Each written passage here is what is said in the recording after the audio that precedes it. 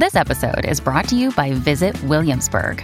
In Williamsburg, Virginia, there's never too much of a good thing. Whether you're a foodie, a golfer, a history buff, a shopaholic, an outdoor enthusiast, or a thrill seeker, you'll find what you came for here and more. So ask yourself, what is it you want? Discover Williamsburg and plan your trip at visitwilliamsburg.com.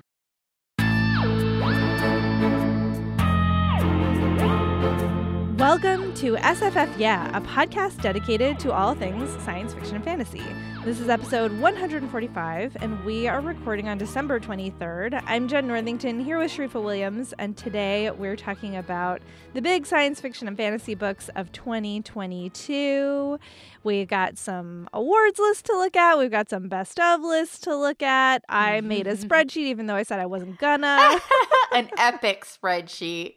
Let me tell you all. It's actually, I apparently did this in 2018 and then forgot for 4 years about it. So when I started poking it this year, I was like, wait, didn't I do this once before? And the spreadsheet already existed. So half the work was done already. That's amazing. It probably just got lost in the millions of other spreadsheet projects you certainly have. Truly. I live in spreadsheets. There's no doubt. Sometimes for fun and sometimes for work. So it just depends on the given spreadsheet. Well, it's also the holiday season. So, we're wishing happy post Hanukkah, Christmas, and during Kwanzaa and New Year's to all of you who are listening, and everything else, that solstice, etc., etc. We hope everybody's staying warm out there and enjoying some time with the people they love and care about. That's right. And hopefully eating delicious things. That's always very important part of the holidays. Super important. Snacks. Chex Mix.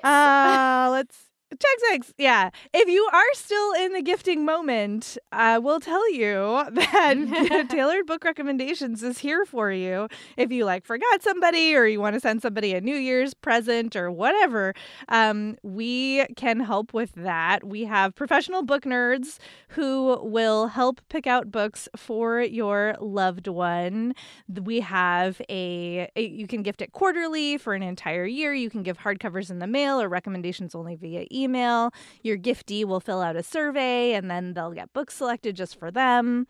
And the recommendations only level is available worldwide, so that's handy. So to find out more, go to mytbr.co/gift. You could also, buy it for yourself or whatever. But if you need a gift, this is a good option. So again, that's mytbr.co/gift. And let's see. So we're going to talk about some best notable books of the year. We're going to talk about some news, but first let us hear from a sponsor. Today's episode is brought to you by Bloom Books. Taming Seven is an epic and unforgettable love story in the international best-selling and TikTok phenomenon The Boys of Tommen series from Chloe Walsh. So Tommen's cheekiest lad, Jared Gibbsy Gibson, has always been a comedian, but inside he is haunted by events of the past and he uses humor to cope, hiding his true self from the world. Then you have Claire Biggs, who is the epitome of sunshine. She's always loved Gibbsy, her brother's friend and her favorite neighbor. She also has always seen a side to him that no one else seems to notice, and she becomes determined to tame her wild at heart childhood best friend.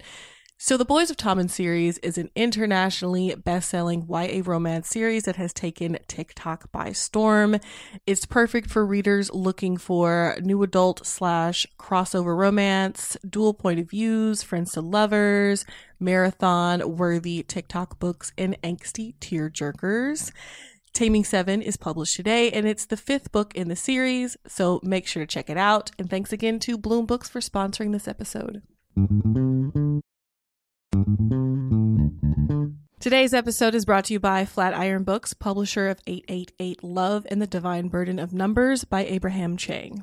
So this is an interesting love story. It's great for fans of Tomorrow and Tomorrow and Tomorrow and High Fidelity. It's set in the mid-90s at NYU, and it follows young Wang, who has gotten the advice of love through Chinese numerology from his uncle. So he believes that he will have 7 great loves in his life. And then he meets Irena in 95. And she's like the best. She's brilliant, charismatic, quick-witted, funny. They fall in love. But the thing is, she's number 6. So if he is to have 7 great loves, does that mean his time with Irena is going to come to an end? So this is a love letter to Western pop culture, Eastern traditions, and being a first-generation New Yorker. Make sure to check it out. And thanks again to Flatiron Books, publisher of 888 Love and the Divine Burden of Numbers by Abraham Chang, for sponsoring this episode.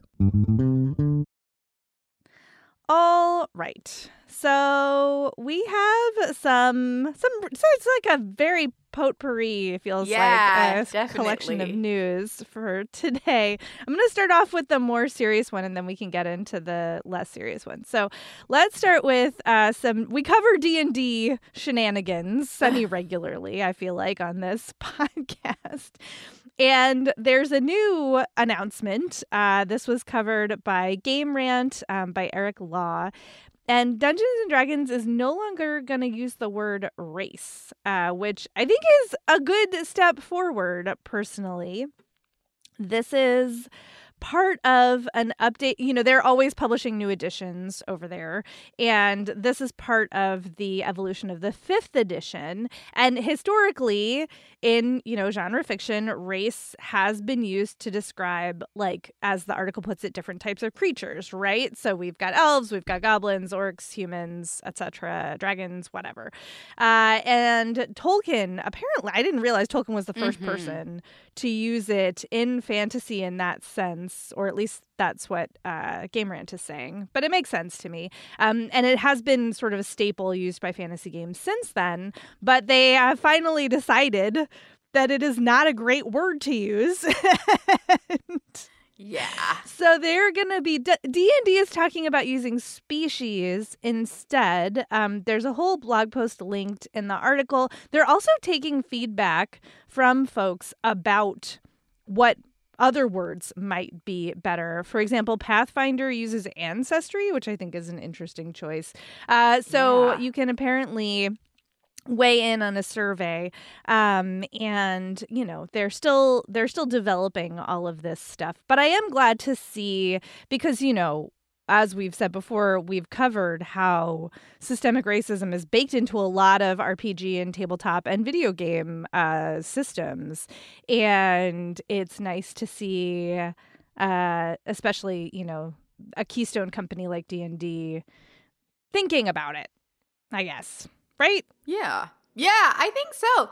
I mean, I know that whenever the word is used in role-playing games and, various gaming franchises, that it is always, like, rubbed me the wrong way, and I couldn't place my finger on why or articulate why necessarily, because, half the time it's attached to fantastical creatures and things. So it's not, It's not like, when you say race as applied to our reality, it never felt quite the same, but it still was like, I wasn't thinking about how systemic racism was baked into some of these games, so I couldn't make the connection, even though I knew there was something that bothered me deep down about the use of that term for some of these types of characters. So I think that this is a great step forward. And when I saw species as the new term, I was like, that's interesting. Yeah. And I wasn't 100% sure that was the perfect word, but I'm really curious about what other people will propose. Yeah. Yeah. It's an interesting question, right? Because, what is a better, more correct word that doesn't come with so much, as you say, our reality baggage and, the history of trying to codify race as more than a social construct, as biology, because, there is a lot of great research that shows that it's not. Like, that's not what it is. And so equating it with biology, which, fantastical biology, but still it's good to undo that. But what is the right word? It's an interesting question. So it'll be interesting to see where this goes next, but a good step forward. Agreed. Well, in random-ish news, I kind of either forgot or didn't know. No, I'm sure we talked about the Mayfair Witches adaptation in previous episodes. Oh, yeah. So, yeah, I saw this. I think you dropped this in there, and I was like, oh, yeah, that thing.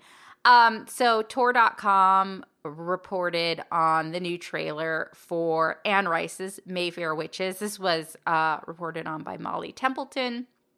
And I did watch the trailer. It's funny because I have such a specific memory attached to the book, the first book in the series, because I stumbled across it while I was visiting my dad. He's worked on a ship since he was 16, and it was like the first time I got to visit him on the ship, and I saw it on his table, on his desk in his little in his room. And I was like, oh, Anne Rice. I like Anne Rice. And I tried to start reading it, and it's a big book. It's like a bit of a paperback door stopper. And I started it, and for whatever reason, I was a teenager at the time. I could not get into it. But this trailer, I will say, is compelling to me because I love witchy stuff, of course. And I like the atmosphere, the vibe it's setting. And this piece actually talks about how the trailer is more vibes than story, because the first book is really hard to encapsulate in like a synopsis, like a brief synopsis, which really kind of explains maybe why I was like daunted going into that book. Like I felt like I read so much of it and I was like, where's the witch stuff? When's that happening? So I wonder if that was when Anne Rice stopped letting people edit her. Because that was a famous moment in her career, and I just wonder about the timing of that. I did not even think of that. I want to go back and look at when it was published and see if that matches up, because I mean this first look at the adaptation does look like at least it's going to be visually compelling, and there's like lots of, you know, grim, dark feelings about it. And this is not like, obviously, this is Anne Rice. This is no happy-go-lucky witch story. It's all about the darkness of being a witch, the evil lurking beneath. But it does, like, I guess the brief synopsis they do give about this is, you know, it's about a young neurosurgeon who realizes she's the heir to a family of witches, and she's grappling with her newfound powers, and there's this sinister presence that's haunted her family for generations. So, you know, it's got all of the right ingredients for me and a creepy, witchy story. So I'm excited about it. I feel like I need a new series, and maybe one that's the type of horror that feels a bit cathartic and takes me out of the types of horrors that exist in reality. And this seems like maybe it's it. So I don't know. I'm cautiously optimistic that this will be something I might enjoy. You have any interest? Yeah, it seems. I mean, it did seem like it had Sharifa written all over it when I was looking at it. I can't remember. Have you been watching the Interview with the Vampire adaptation? No, I think I looked for it and I couldn't tell if I actually had streaming access to it. And then I gave up my search. So this is, yeah, exactly. This is part of AMC's Plus. I don't even know. I think you can like add it on to other services, but I don't actually understand it. I'm not compelled enough to do it, to try to figure it out. I already spend too much money on different streaming services, quite frankly, between Apple TV Plus and Disney Plus and Hulu and Netflix. But I'm not compelled enough to go looking and like add, you know, something to my already too long list of streamers. And that being said, it did look like something a lot of people are going to enjoy. It's, you know, it had some character actors. So I was like, oh, that person, so that's Yeah. always kind of fun to see. I'm like, oh, I know who they are. I know their vibe. So I'm sure it's going to be, some flavor of good or watchable or whatever. But I was never the biggest Anne Rice. Like, I don't know I think it's too hard for me, actually. Now I'm trying to think back to when, That makes in sense. high school, we were all passing around those books. And I definitely read Interview with a Vampire, because watching that, the Tom Cruise, Brad Pitt, Kirsten Dunst movie was definitely like a rite of passage, I feel like, Yep. for a certain generation.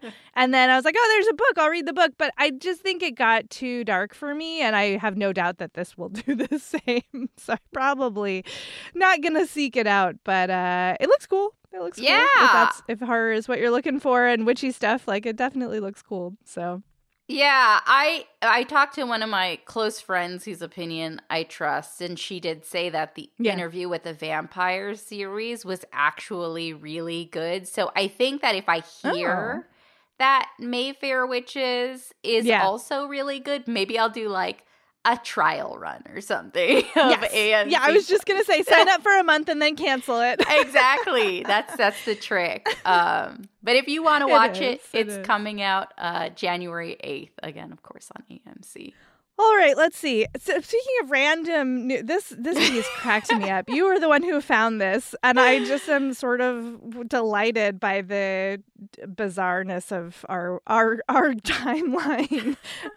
So on Slate.com, there is a totally normal interview with author Emily St. John Mandel by Dan Kois, and once you get through the sort of jokey bits of this, it becomes clear that, like, Wikipedia, it turns out, has very specific rules about sources in terms of updating life events. So Emily St. John Mandel, who's the author of Sea of Tranquility, which we're going to be talking about in a minute, and Station 11, which obviously we've talked about quite a bit on this show, has been in the process of getting divorced this past year and wanted to update her Wikipedia page accordingly, as one might when one is a public figure, especially because, she talks about how she's dating and it's like awkward for her girlfriend to like have it be on the internet that like the person you're dating is married still when they're not. And so, but Wikipedia wouldn't update it because Emily St. John Mandel talked about her marriage in a Publishers Weekly interview previously. So you have to talk about it in another interview before they'll put it on the like, what is that? Like our primary source material is no longer enough. But like you would think that like Twitter would be enough of a public record for her to tweet about it, but she did that and it didn't matter. So she now has been able to say in an interview that she is divorced. And now her Wikipedia page can be updated accordingly. This baffled me. Like, I what? could not believe what Wikipedia... Like, I get, there are lots of things about, you can't go in and edit your own thing, or organizations can't. But this is like straight from, like you said, primary source. Like, why is that not enough? And I had the benefit of going into this interview with the preface from the person one of our contributors on Slack posted about this. So I knew what I was getting going in. But I was like, if I had just stumbled across this interview, I'd be like, this is weird. Like, what's like starting to read from the top? I would be like, oh, these answers are kind of like abrupt and like, so I tried to go into it reading it from a perspective of somebody who did not know anything about it. I just like laughed so hard at the fact that this even had to happen. But I'm glad. I was very confused, and I enjoyed the journey. So we've spoilered it for everyone, but you should go read it. It's pretty entertaining. Oh my goodness. So, and nice one. Nice for Dan Kois from Slate to do this for St. John Mandel. That's great. Yes, it's public service right there. Public service. Well, our last story is sort of, I was like, oh yeah, this huge science fiction fantasy movie is coming out, and I sort of have not thought about it, but I'm like, I know that Avatar is being talked about everywhere. There's so much, expectation around like what the movie is going to make. I think it fell under what it would need to make a phenomenal amount of money in order to pay off right away what they spent on making it happen. Right.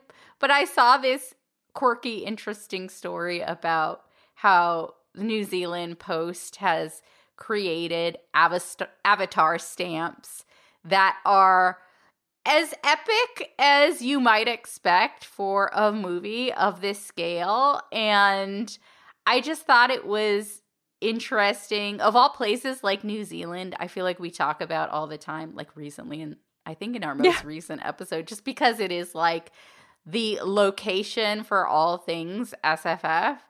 And so I thought it was like funny and interesting that, of course, the New Zealand Post created these Avatar, The Way of the Water stamps. I still have not seen the movie, so I'm not quite as caught up in the energy around it and all of the buzziness, because I barely remember the first movie. Like, I remember going into the theater and watching it, and it was a big deal then, and it's still a big deal now. But I kind of feel a little bit like, well, if I see it in the theater, I'll see it. But I'm not like, it's not like Black Panther style, like I need to go see it in the theater. But I thought it was interesting and a fun holiday-esque story to just talk about some postal stamps. Yes, totally. The stamps are beautiful. I mean, they really are lovely. I remember going to see Avatar, the first one, when it came out, and the theater was so crowded. The last, we got the last seats available, and they were all the way against the wall. So you were viewing the screen sort of from the side. So everything looked like, excuse me, a little bit stretched. It was a very bad viewing experience, actually. I mean, the movie was beautiful, but I remember being annoyed then for reasons that I didn't fully understand. And then as the discourse grew around this, I got a better sense of oh, right, that's what I was responding to. You have this outsider coming in and saving a people. And you're like, is that really? And then, obviously we have lots of discourse now around white saviorism and not about us without us and all of these things that, are there in that movie, in the wrong way. And so this one I was like, I liked it, but I don't remember understanding the obsession with it. I remember people are just obsessed with that movie, and it's beautiful, but it didn't do more for me than that. And I'm a little bit on the outside in terms of understanding, again, I know that there are hardcore fans out there who, clearly have been flocking to the theaters to see the new one, and I'm sure it looks incredible. I have no doubt that the optimum viewing experience is on a giant screen, not seated right against the wall. Yeah. But I just can't bring myself to care. So, that's where I'm at with this. So, yeah. Yeah, I feel the same. I remember some of that discourse as well, and I was sort of like, well, Fern Gully did it before anyway. Fern Gully!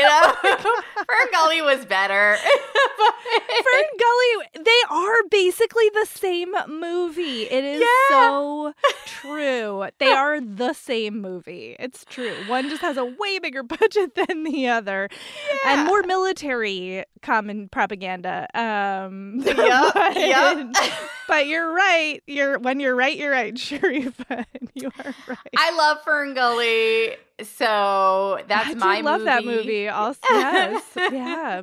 So you're just fairies. Right. Well, there you go. There you have it. That's our. So there's some stamps out there in the world. If you want to see them, they are there. There was the conservation theme, I suppose, is what they were focusing on. But yeah, that's that for that. Oh, and this was, again, sorry, I forgot to mention that this was from Nerdist, and it was reported by Rotem Rusek. That's it for news then. So we'll do a sponsor, and then we'll come back and talk about books in review. Yeah. Today's episode is brought to you by W.W. Norton and Company Incorporated.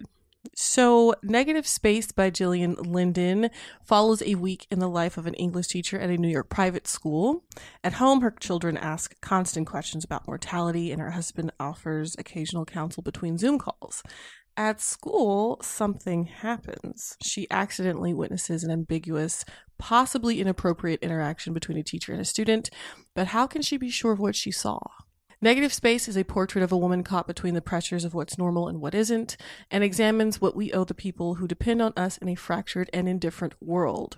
It's a debut novel and a short novel. It's perfect if you want something quick and easy to carry around, but it's also thought-provoking. It takes place during the pandemic, but it's not pandemic-focused, and it really just looks at everyday anxieties in low-threat situations that have high consequences. So make sure to check out Negative Space by Gillian Linden, and thanks again to W.W. Norton and Company Incorporated for sponsoring this episode. This episode is sponsored by The One That Got Away with Murder by Trish Lundy. Robbie and Trevor Cressmont have enough wealth to ensure they'll never be found guilty of any wrongdoing, even if everyone believes they're behind the deaths of their ex-girlfriends. And let us all take a collective angry sigh at that. Lauren O'Brien, the new girl at school, has a dark past of her own, and she's desperate for a fresh start. Except when she starts a relationship with Robbie, her chance is put in jeopardy. During what's meant to be their last weekend together, Lauren stumbles across evidence that might just implicate Robbie. And after a third death rocks the town, she must decide whether to end things with Robbie or risk becoming another cautionary tale. This is an edge-of-your-seat YA thriller that's perfect for fans of Karen McManus and Holly Jackson. Make sure you pick that up now wherever books are sold. And thank you once again to The One That Got Away with Murder by Trish Lundy for sponsoring today's show. Okay, so let's start talking about some of the best books, best SFF of the year, and some of the award-winning books. And I don't know if you had any preconceptions, any expectations around what you would find in, I guess we'll kick it off with the best SFF of the year. So all of those many lists, which I am so grateful you pulled them together and compiled all the titles. But I definitely had some expectations, or at least one big expectation, but I'm curious if you had anything, any thoughts going into the process. I was super curious about what kind of repetition I was going to see, and I was expecting a lot, honestly, because that tends to be how these things go, right? There are a few books that get most of the buzz. So actually, it was a little more spread out than I was expecting. And there were some titles on there that I had not seen before. Actually, there was one or two titles I was I don't even remember hearing about that book. So, and let's note that this is very much just I picked some best of the year lists that I knew had genre on them. They're detailed in the show notes. There'll be links. So, we looked at our own, obviously, best of the year. We looked at Goodreads. We looked at New York Times. Glamour had a list. I don't know. I was just Googling Washington Post, Vox, New Yorker, Publishers Weekly. I was just poking around to see what I could find. So I found a bunch, and there was overlap, but it was not as much as I thought, actually. And I was sort of pleasantly surprised by the books that reappeared the most. It was a much broader, more interesting and inclusive selection than I was expecting. I don't know. Was that true for you? Yes, 100%. I did not expect it to be as inclusive as it turned out to be. I also didn't expect to have read quite a number of them, at least the ones that came up that were recurring across lists, because in the history of my reading, I have tended to not read a lot of the books that a lot of people are reading, or I would miss a lot of books that were, published this in the current year and got read by a lot of people. Somehow I just always seem to miss a lot of books or read off the path. Mhm. So I was like surprised. I was surprised by that. And there were definitely some titles that I've been hearing a lot about and 100% expected to see on the list.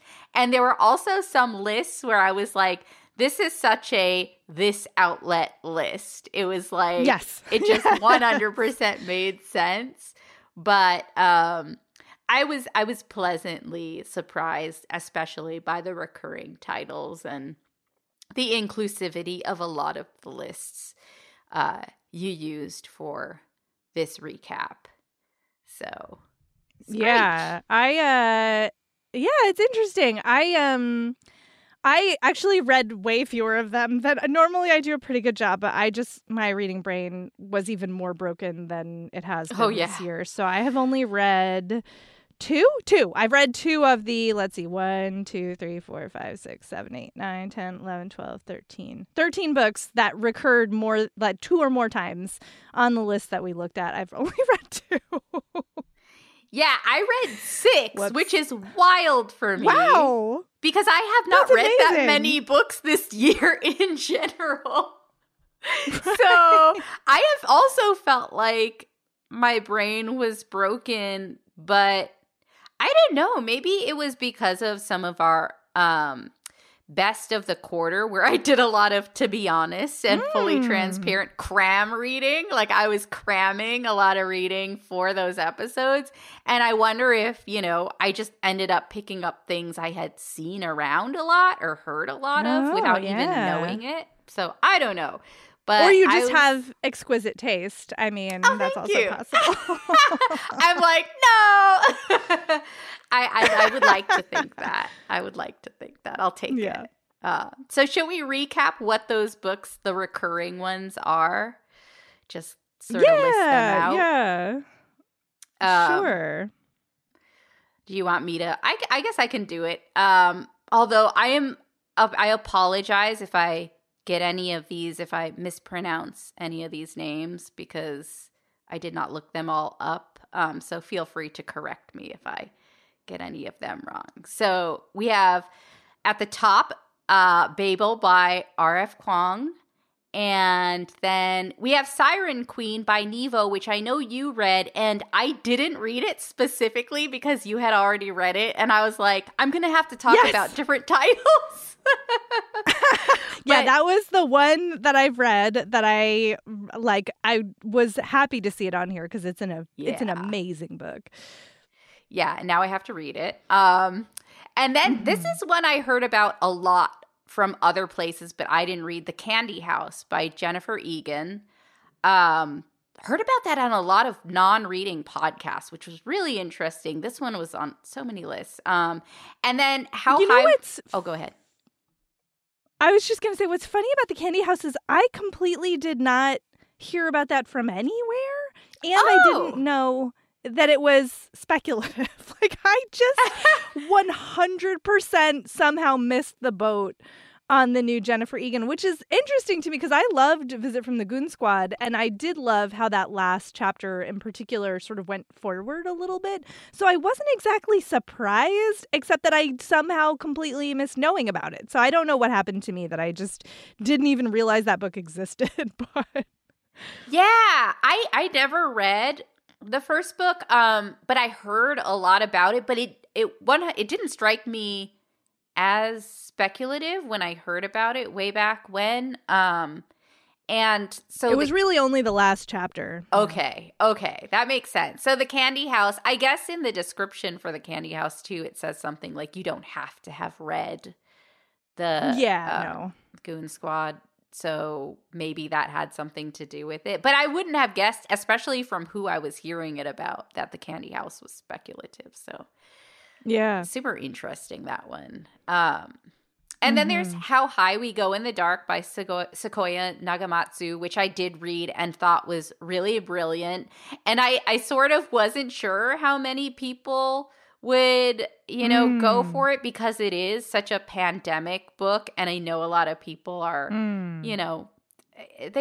people don't always want to read about the thing they've experienced quite recently, especially when it's very like they're especially bleak moments in How High We Go in the Dark, and it does not have as much of an optimistic outlook about how humanity, just scientifically manages a pandemic. So that was I was happy to see that on a lot of lists, and pleasantly surprised. And then there was Sea of Tranquility by Emily St. John Mandel, which I also read, and which I kind of put in the same category as How High We Go in the Dark. It has a very similar feel.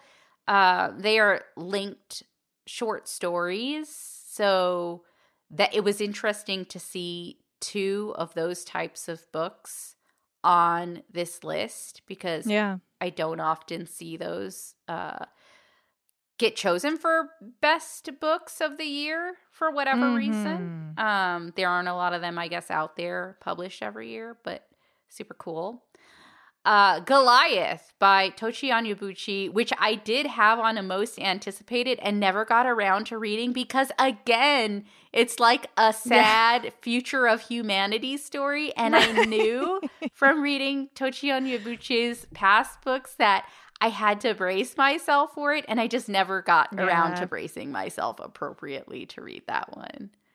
So, but really like to see Onyebuchi on any list. Such a great writer. House of Sky and Breath by Sarah J. Maas is so popular on Goodreads. That is about all I know about it. Super popular on Goodreads. So I guess not surprised to see it here. No.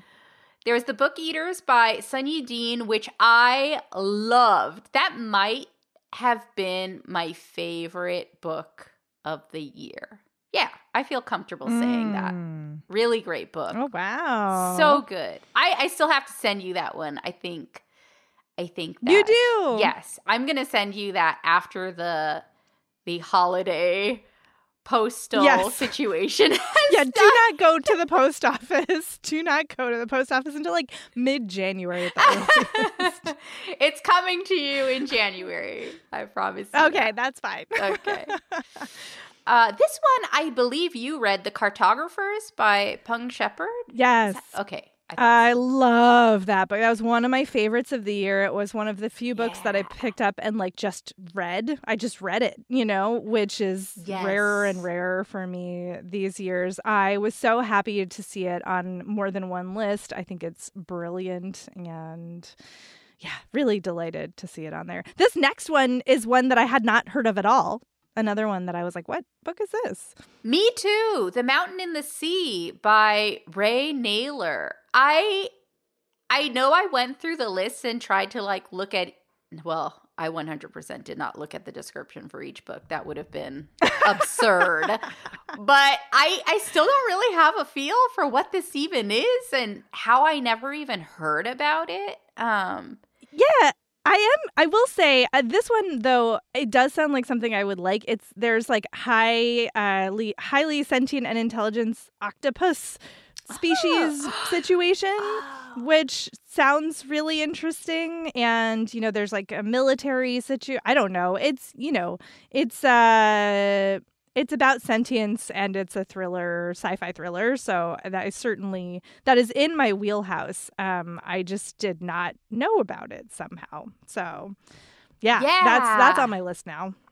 I do remember glancing at the description because the first sentence said something about the perspective in the first chapter of the book is told from the perspective of an octopus, and you should know that going in. And I was like, interesting. Yeah. And then I moved on. Yeah. So fascinating. That sounds like it could be a good read. Okay, so the next one is This Time Tomorrow by Emma Straub. Again, one that I read, I'm pretty sure, for one of our best books of the quarter list. And I was kind of surprised to see this one, not because I loved reading this, but it was sort of like a chill, low-key book that I didn't expect to see it repeated so much. Like, you know, this is sort of like the beach read version of science fiction fantasy for me. It's very like, just, it has a lot of feels, but it's like a casual read. But I loved it, so I'm glad to see it on this list, and obviously it appeared multiple times. So, and then there's When Women Were Dragons, which I did hear about by Kelly Barnhill. Did hear about it, never read it. Right. Yeah. And the final title is a book that I did read and really, really loved. It was a short story collection, Lesser Known Monsters of the 21st Century by Kim Fu. That was when I read, I'm pretty sure, in a day or a day and a half, because I loved so many of the stories in that collection, which really does not often happen to me with short story collections. So, and this was my intro to Kim Fu in general, so I didn't know that I would love it going in. So good. Oh, that's nice. Yeah. I guess the only other thing I want to say is that I was really delighted that I don't know if it's Babel or Babel. I'm going to say Babel. I don't by either. R.F. Kuang was on this list because I remember it was one of the books that I really wanted to read this year, and it just never happened. But it's sort of an intense premise. Like, it takes place in like an alternate 1800s history, and it's about translation.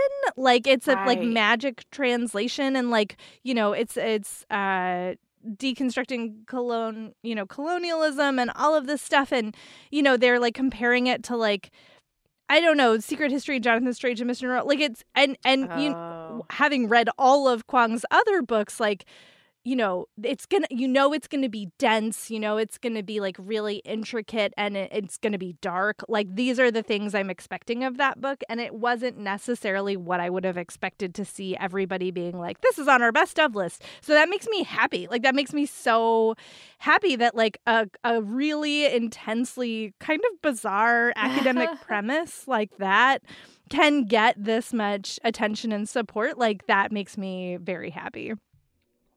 Yeah, I also heard about that one a lot and felt like, I think that from descriptions, I have never read Kuang before, so I didn't exactly know what I would be getting into if I read this book, but I remember hearing descriptions of other titles by this author and knowing also that it would be intense and that I probably maybe wasn't prepared for it. But, you know, it's good to see a mix of, you know, I think that this list leans a little bit darker, a little bit heavier. It does. Yeah. But there are, like I was talking about with This Time Tomorrow, there are still some lighthearted picks in here, a few, a sprinkling of lighthearted picks. Yeah, exactly. So, you know, I mean, we're all coming out of a dark place. We've been through the timeline we've been through, so I'm sure that maybe other people feel the cathartic release of reading some of these heavier picks like I do. But yeah, it was such a fascinating list overall, even just the full comprehensive list of all the titles, even the ones that didn't recur. It was really fascinating to see which titles spoke to a lot of people this year. Yeah, super interesting. And then I did some logging of the major, or the ones that I pay attention to, both either awards that were put out in 2022 for science fiction fantasy.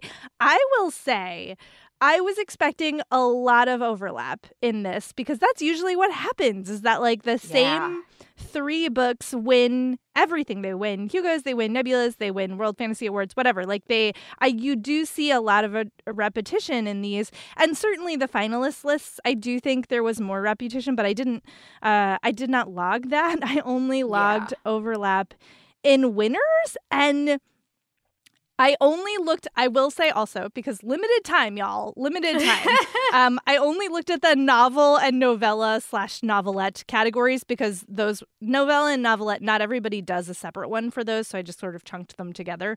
And obviously novel is like the big one. So I only looked at those two. So, you know, don't come for me. Like there might have been repetitions in short stories or other, you know, categories. YA I did not look at. I just looked at those two categories for time reasons. So Yes.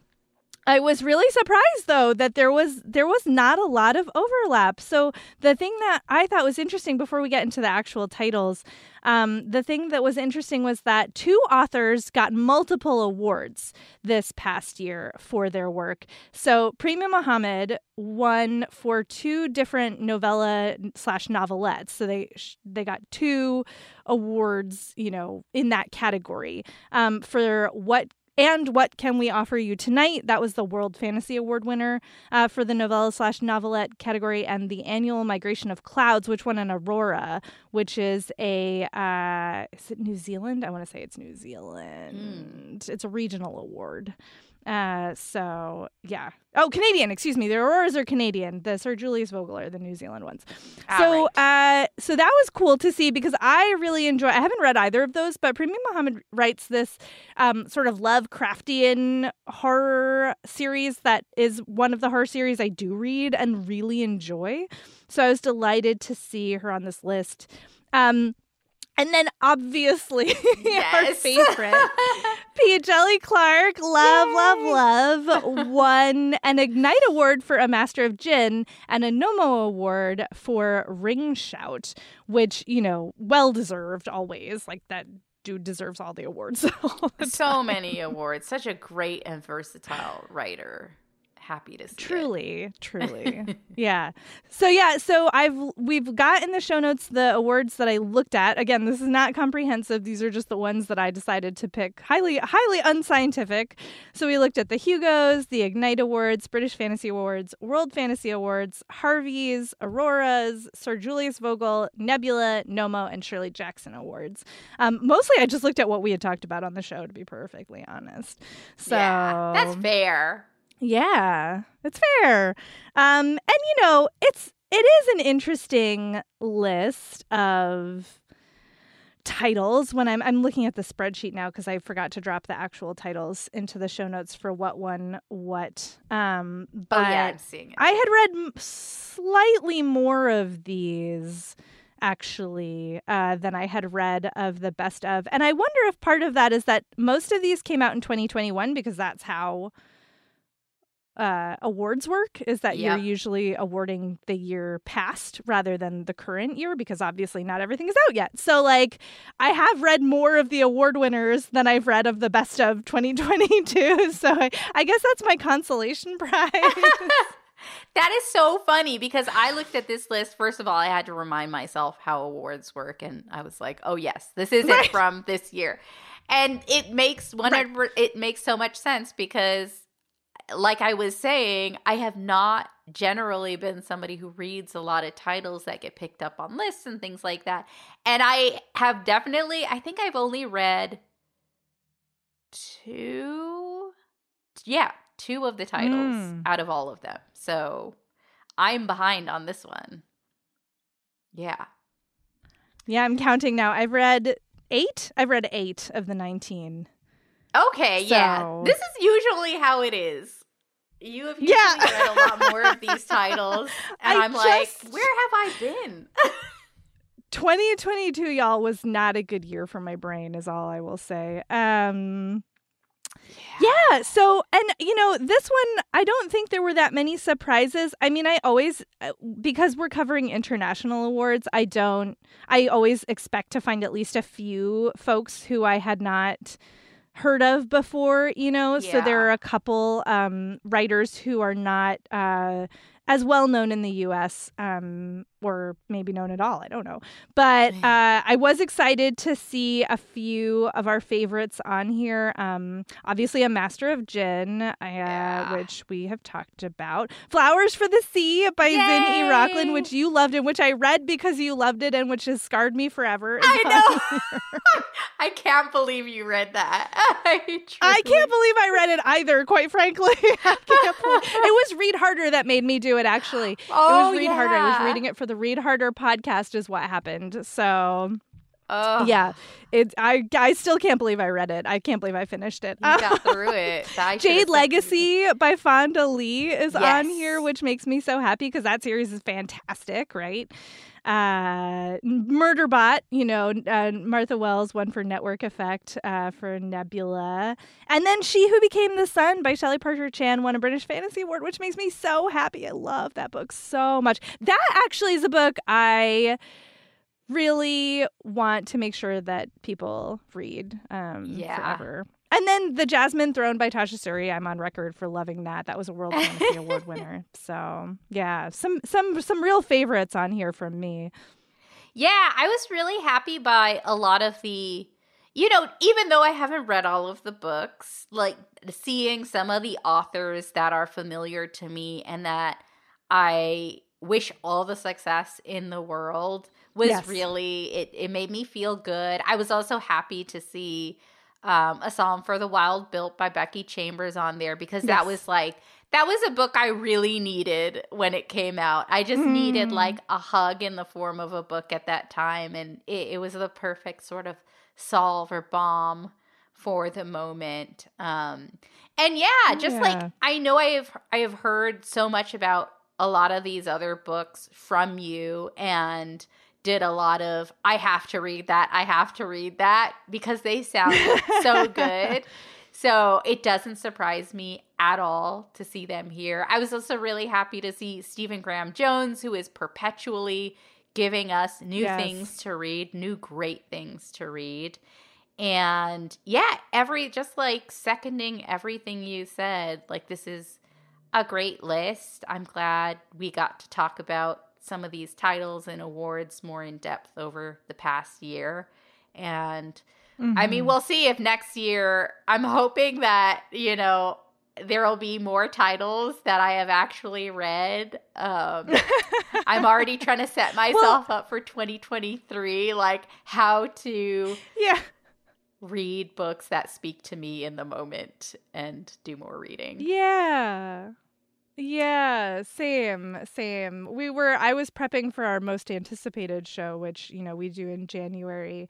And I was like, how will I actually read them though? Like how will I make it happen that I actually read them? I'm still trying to figure that out. But I will say the fact that you've read so many of the books that landed on this year's best of list, I think bodes well for you in award season next year.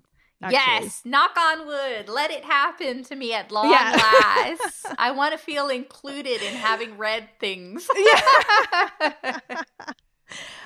There's always a lot of overlap, I feel like, between the best of list and the awards list. That's so true. I think you're going to be, I think you'll likely be pleasantly surprised. But so let's see. We'll make the spreadsheet is viewable by anyone with the link. So the spreadsheet will be in the show notes so you can see it and look at these titles. You can even go back and look at 2017 and 2018 are in here, which is so funny. I was like, let me just leave those where they are. You can see my this is not my best spreadsheeting. Side note, this is like quick and dirty spreadsheeting, just so you don't judge. For those of you who do spreadsheets for a living, this is not my best work. I just want to say that. Jen is an amazing spreadsheeter. I will give you, that boost because I have seen some spreadsheets and they are epic. So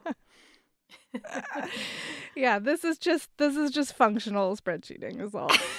Oh Lord. Well, thanks for going on that journey with us. I'm like out here defending my spreadsheets like anybody cares. It's so silly. So silly. It's a very Jen moment, though. It's great. It's a very Jen moment. All right. Well, I can't believe this is the conclusion to another year of SFF. Yeah, but it is. Wild. We made it Bonkers. to the end of 2022. We did it. Let's go see what run up the happens. rocky stairs. Yeah. You can do that. I can't. That's right. I can do that. I'll do it for both of us. When it's not going to be, Yes. 12 degrees outside, I'll do that. Perfect. Oh, boy. All right. Well, that concludes today's show. Thank you all, as always, for going on this journey with us. And we hope that your years are ending at least in a good note, if not better than they started. And here's hoping for 2023 for better for all of us. SFF Yeah is sound edited by Caitlin Brame. So many thanks to her for fixing our flubs and making us sound great each and every episode. If you would like more book recommendations, sci-fi, fantasy, etc., you can go to bookriot.com. You can find our other podcasts at bookriot.com/listen. Remember that mytbr.co/gift is there for all your gifting needs. If you would like to email us, we love getting these emails. We read them all, even if we don't respond to all of them. You can do that, sffyeah@bookriot.com. You can also review us on Apple Podcasts, Spotify, Podchaser, wherever. Helps other people to find us online. Speaking of finding us, Sharifa, where are you these days? I'm on Instagram posting mostly to stories at Scinab Williams. That's SCAINAB Williams. I am on one of my semi-regular social media breaks with the exception of Tumblr. So if you feel like exploring that, you can find me as Jen IRL on Tumblr. And who knows what I'll be back on next year. Who knows what will exist next year on social media. Exactly. But Tumblr, I have re-fallen in love with Tumblr in 2022. So you'll definitely find me there if nowhere else. And with that, yeah, we'll talk to you next time.